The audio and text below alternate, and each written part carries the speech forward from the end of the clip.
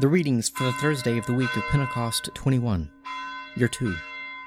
A reading from Hosea, the 9th chapter, verses 1 to 9. Rejoice not, O Israel, exult not like the peoples, for you have played the harlot, forsaking your God. You have loved a harlot's hire upon all threshing floors. Threshing floor and wine vat shall not feed them, and the new wine shall fail them. They shall not remain in the land of the Lord, but Ephraim shall return to Egypt, and they shall eat unclean food in Assyria. They shall not pour libations of wine to the Lord, and they shall not please him with their sacrifices. Their bread shall be like mourners' bread. All who eat of it shall be defiled. For their bread shall be for their hunger only. It shall not come to the house of the Lord. What will you do on the day of appointed festival, and on the day of the feast of the Lord? For behold, they are going to Assyria. Egypt shall gather them. Memphis shall bury them. Nettles shall possess their precious things of silver. Thorns shall be in their tents. The days of punishment have come. The days of recompense have come. Israel shall know it. The prophet is a fool. The man of the Spirit is mad, because of your great iniquity and great hatred. The prophet is the watchman of Ephraim, the people of my God. Yet a fowler's snare is on all his ways, and hatred in the house of his God. They have deeply corrupted themselves, as in the days of Gibeah. He will remember their iniquity. He will punish their sins. A reading from Acts, the 24th chapter, verses 1 to 23. And after 5 days, the high priest Ananias came down with some elders and a spokesman, one Tertullus. They laid before the governor their case against Paul, and when he was called, Tertullus began to accuse him, saying, Since through you we enjoy much peace, and since by your provision, most excellent Felix, reforms are introduced on behalf of this nation, in every way and everywhere we accept this with all gratitude. But to detain you no further, I beg you in your kindness to hear us briefly. For we have found this man a pestilent fellow, an agitator among all the Jews throughout the world, and a ringleader of the sect of the Nazarenes. He even tried to profane the temple, but we seized him. By examining him yourself, you will be able to learn from him about everything of which we accuse him. The Jews also joined in the charge, affirming that all this was so.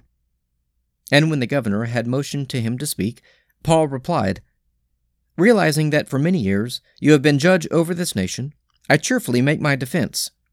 As you may ascertain, it is not more than 12 days since I went up to worship at Jerusalem, and they did not find me disputing with anyone or stirring up a crowd, either in the temple or in the synagogues or in the city. Neither can they prove to you what they now bring up against me.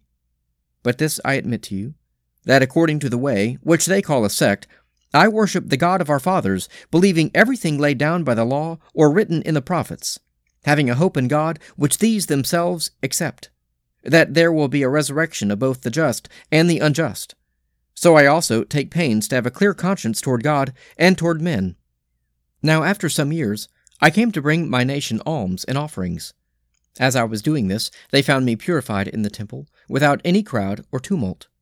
But some Jews from Asia, they ought to be here before you, and to make an accusation, if they have anything against me. Or else, let these men themselves say what wrongdoing they found when I stood before the council, except this one thing, which I cried out while standing among them, with respect to the resurrection of the dead, I am on trial before you this day. But Felix, having a rather accurate knowledge of the way, put them off, saying, When Lysias the tribune comes down, I will decide your case. Then he gave orders to the centurion that he should be kept in custody, but should have some liberty, and that none of his friends should be prevented from attending to his needs.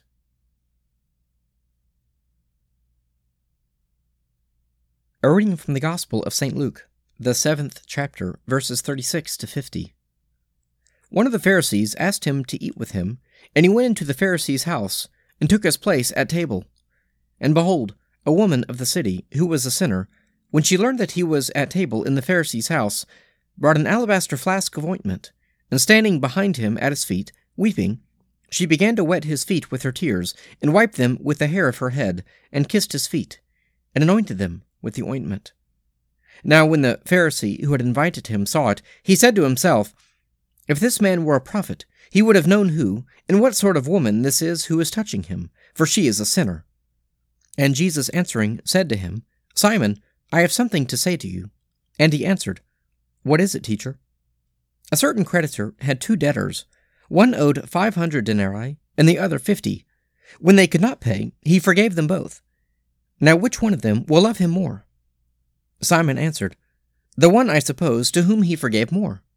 And he said to him, You have judged rightly.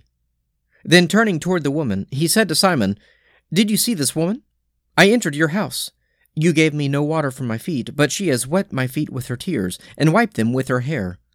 You gave me no kiss, but from the time I came in, she has not ceased to kiss my feet.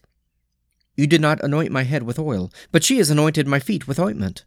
Therefore I tell you, her sins, which are many, are forgiven, for she loved much. But he who is forgiven little, loves little. And he said to her, Your sins are forgiven. Then those who were at table with him began to say among themselves, Who is this who even forgives sins? And he said to the woman, Your faith has saved you. Go in peace.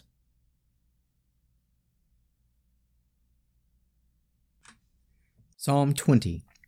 May the Lord answer you in the day of trouble. The name of the God of Jacob defend you. Send you help from his holy place, and strengthen you out of Zion. Remember all your offerings, and accept your burnt sacrifice. Grant you your heart's desire, and prosper all your plans. We will shout for joy at your victory and triumph in the name of our God. May the Lord grant all your requests. Now I know that the Lord gives victory to his anointed. He will answer him out of his holy heaven, with the victorious strength of his right hand. Some put their trust in chariots and some in horses, but we will call upon the name of the Lord our God. They collapse and fall down, but we will arise and stand upright. O Lord, give victory to the King, and answer us when we call. Let us pray. Our Father, who art in heaven, hallowed be thy name. Thy kingdom come, thy will be done, on earth as it is in heaven. Give us this day our daily bread, and forgive us our trespasses, as we forgive those who trespass against us. And lead us not into temptation, but deliver us from evil. For thine is the kingdom, and the power, and the glory, forever and ever. Amen.